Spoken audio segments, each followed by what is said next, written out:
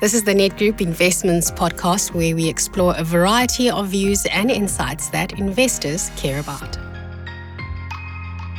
Welcome to another edition of the Top 10 in 10 podcast, bringing you the latest thinking behind the Nedgroup Investments SA Equity Fund, as well as insights across broader investment topics related to the portfolio. I'm your host, Mansoor Naka, and joining us today is Dwayne Dippenaar, one of the co-portfolio managers of the Nedgroup Investments SA Equity Fund at Laurium Capital, our best-of-breed partner.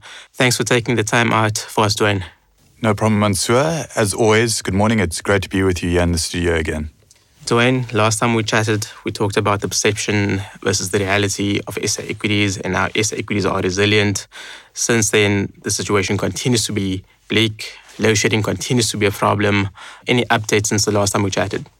So, Mansoor, there's no doubt that, load shedding is front of mind for everyone in the country at the moment. And we've seen it continue at sort of stage 6 most of the time, so which is pretty negative for companies. We've recently met with a lot of companies in South Africa, and there's no doubt that this load shedding has an impact on multiple sectors. In the telco sector, I think we've discussed before how the towers go down after, let's say, 4 hours of no power and the batteries don't have time to recharge. So a lot of the telecommunication companies are actually putting generators in place.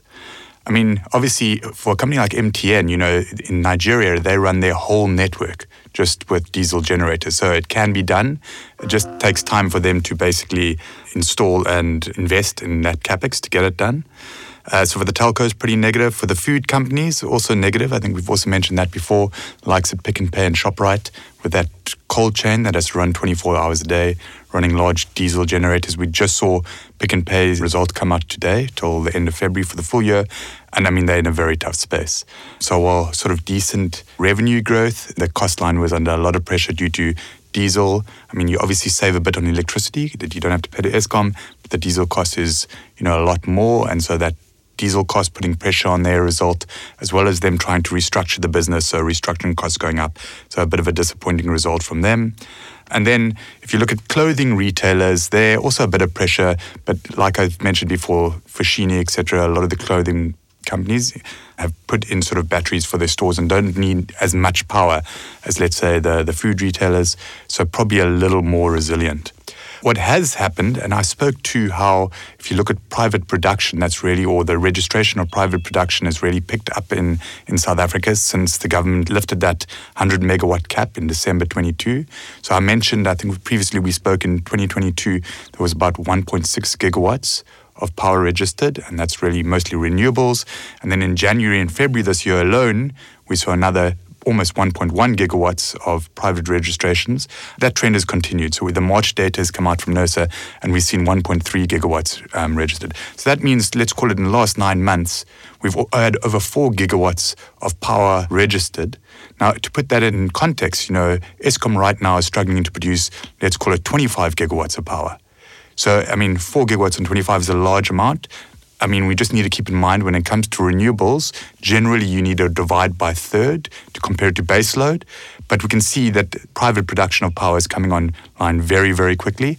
So those forecasts that people were speaking about, 9 gigawatts of private production registered by the end of 2023, look very possible. And so at the end of the day, what's really going to solve our problems is private enterprise. And private enterprise really is playing a large role here and getting involved.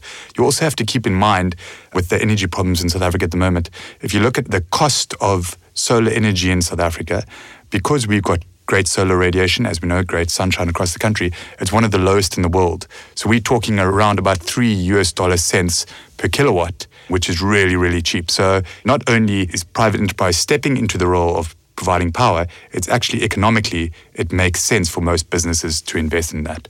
That's really, we continue to see a positive trend there. So we think while this winter is going to be a very tough winter from a load shedding perspective, there's no doubt about it, because obviously demand peaks sort of in June, in the middle of the year every year, and Eskom is having a lot of problems with units unplanned maintenance.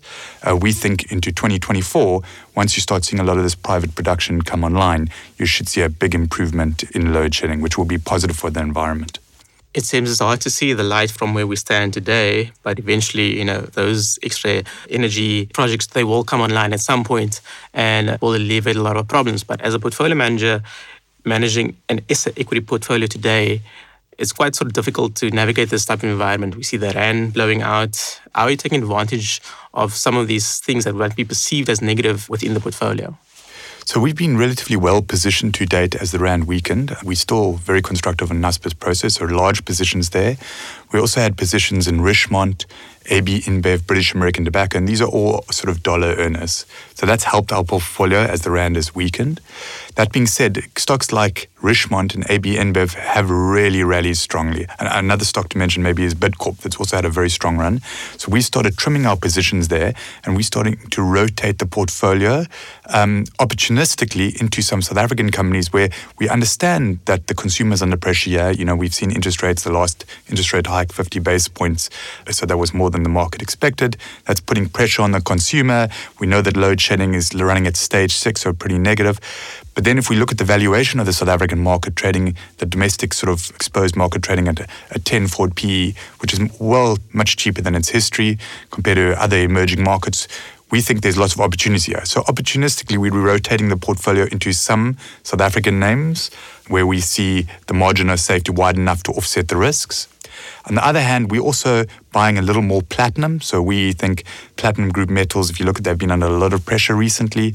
And we think one of the big drivers of that going forward would be Chinese OEM or car production. That's definitely picking up. And global car production. We've also seen sort of a refleeting as the car inventory sort of dropped during the COVID period, and that's sort of building again. And we think that'll help support platinum group metals going forward. So we are selectively buying more exposure to platinum, and obviously that's also a rand hedge to a certain extent. So that's basically where our portfolio is at the moment. Still pretty large offshore exposure, but slowly rotating where we see the opportunities. We especially taking advantage of what we think at the moment is a weak rand on all this negative sentiment to buy selective SA exposure where we see value. Speaking of platinum, incidentally, load shedding might actually be of a benefit to the PGM metals. I saw a news article saying there might be scares of actually, because there's lower production, a scarcity of supply in terms of PGM metal production. Would you agree with that assessment? So there's no doubt, a large part of the world's supply of platinum, especially the platinum metal, comes out of South Africa. So it's almost 80%, and a large portion of palladium as well, and then a lot of rhodium. So the platinum miners have basically said to date they've been pretty resilient and been able to definitely continue mining. Their refining of the metals, obviously load shedding affects that a little more. So they're building up a bit of inventory as they produce ore, but haven't been able to refine it. Basically, the guidance has been so far they've been able to navigate the load shedding. If you were to have very extreme load shedding or an extreme, which is highly unlikely, let's say blackout in South Africa, obviously there's a huge part of the supply chain that would then not be able to supply into the market globally, and that would be very positive for the metals. So at the margin, yes. So you have seen some people selectively actually buying the physical metal instead of the companies.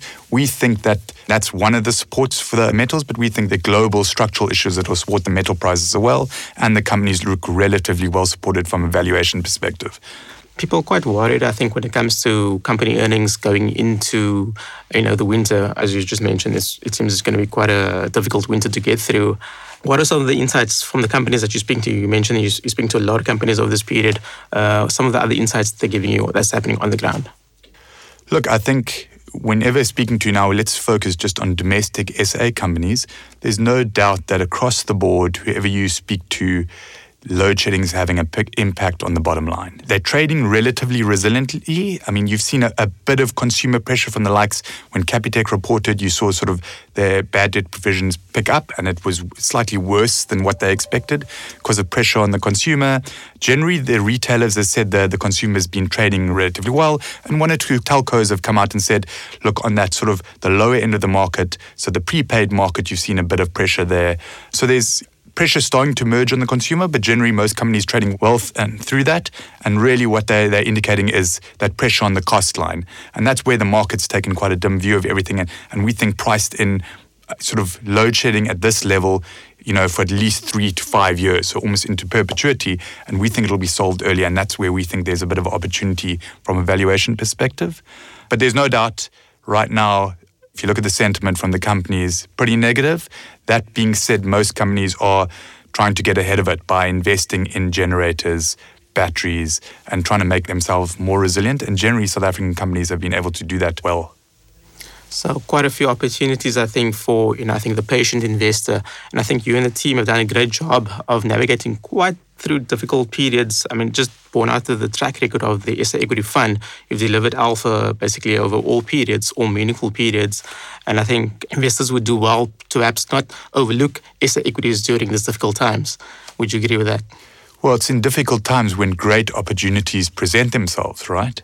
So we think there's fantastic opportunities, and we look at the upside we're seeing in the SA Equity Fund. If we look at our total ranking table and the valuation of all the stocks we own, we're seeing very decent double-digit upside in the equity fund. So we think we'll continue to generate good returns for our investors going forward. That being said, you're only as good as your next innings. So we continue to work tirelessly to try and generate those returns.